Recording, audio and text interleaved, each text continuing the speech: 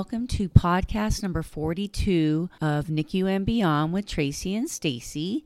I'm happy to report that Stacy's here with me, and we're going to talk about RSV.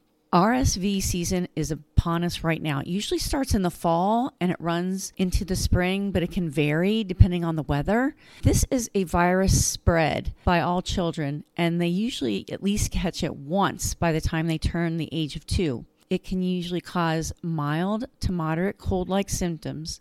In certain cases, and this is what we're going to talk about in the podcast today, there can be complications from RSV that can lead to very serious lung infections, breathing problems, and hospitalization. RSV is the number one cause of hospitalizations in the U.S. for babies under the age of 1. And now I'm going to turn this over to Stacy.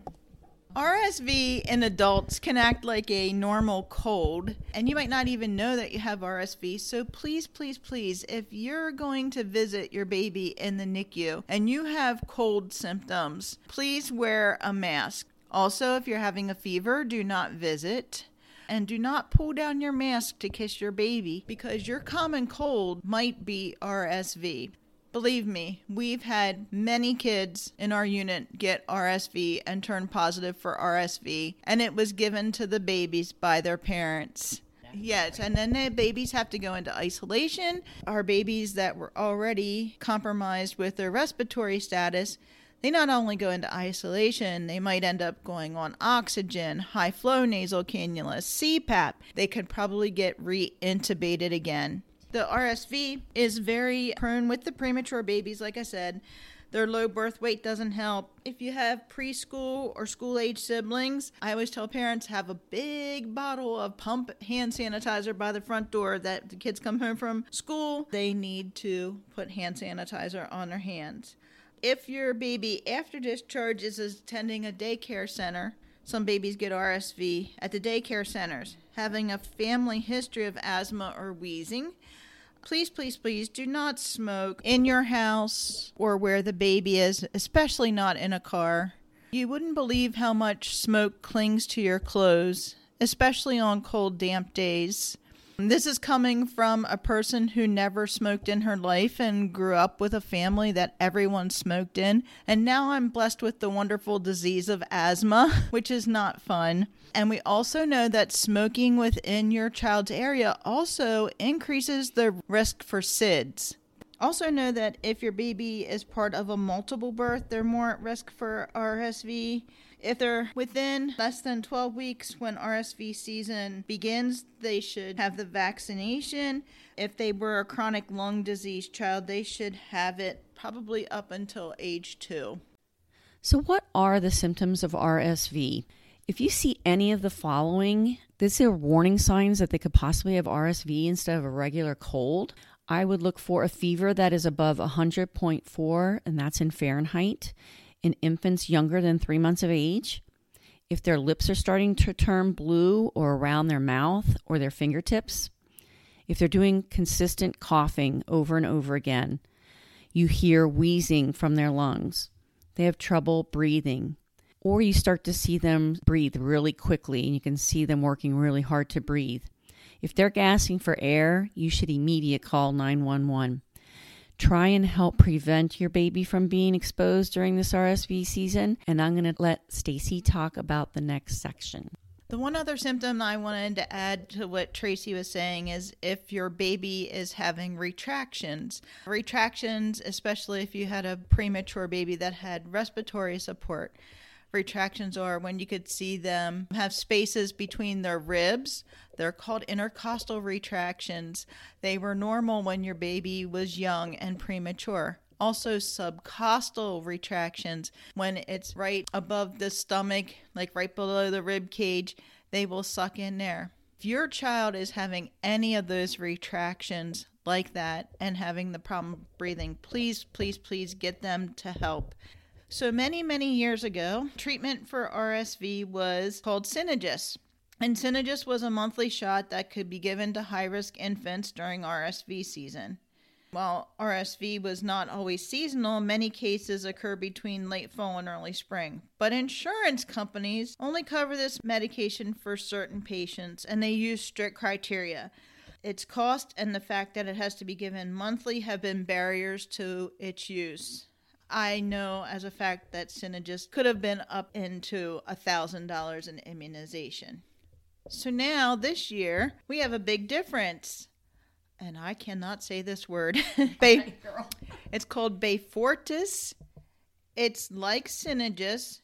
It's an antibiotic treatment, but unlike Synagis, it's available for all babies.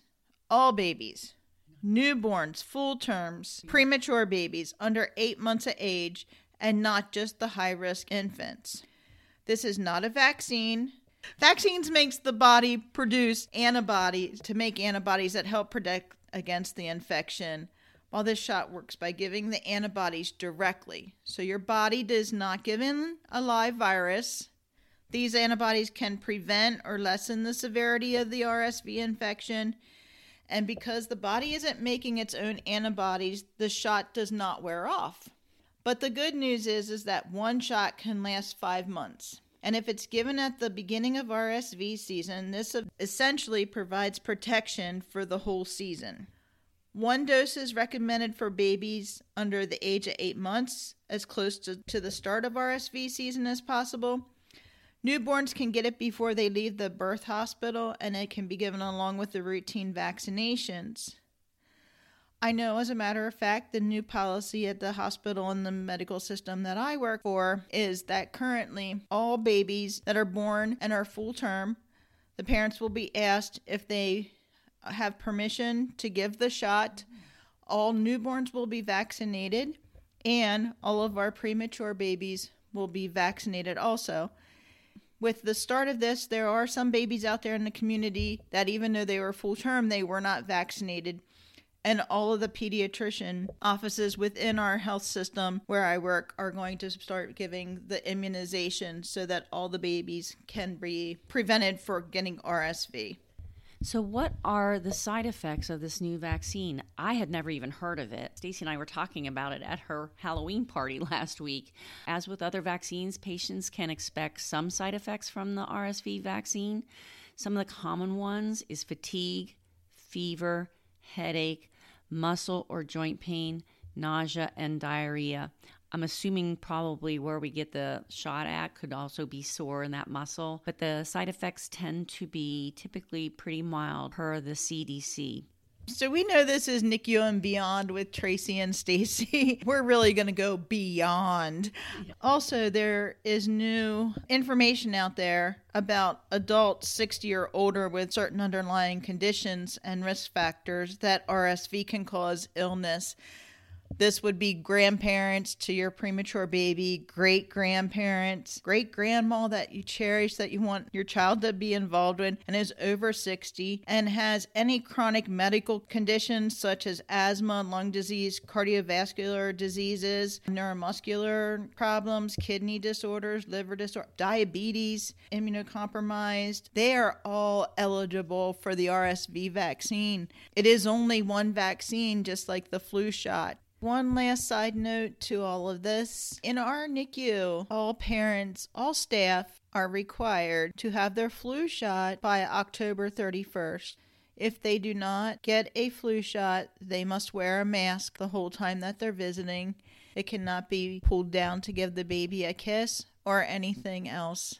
Flu and viruses are a very, very dangerous thing in our NICU, and we don't take it lightly. This is just a little heads up for you guys. And I think that's all we have for today. So I'm going to sign off, and I'm going to let Tracy end with her normal ending. I hope this episode on RSV and the new vaccine was helpful to you. If you liked it, please like it. Better yet, follow us.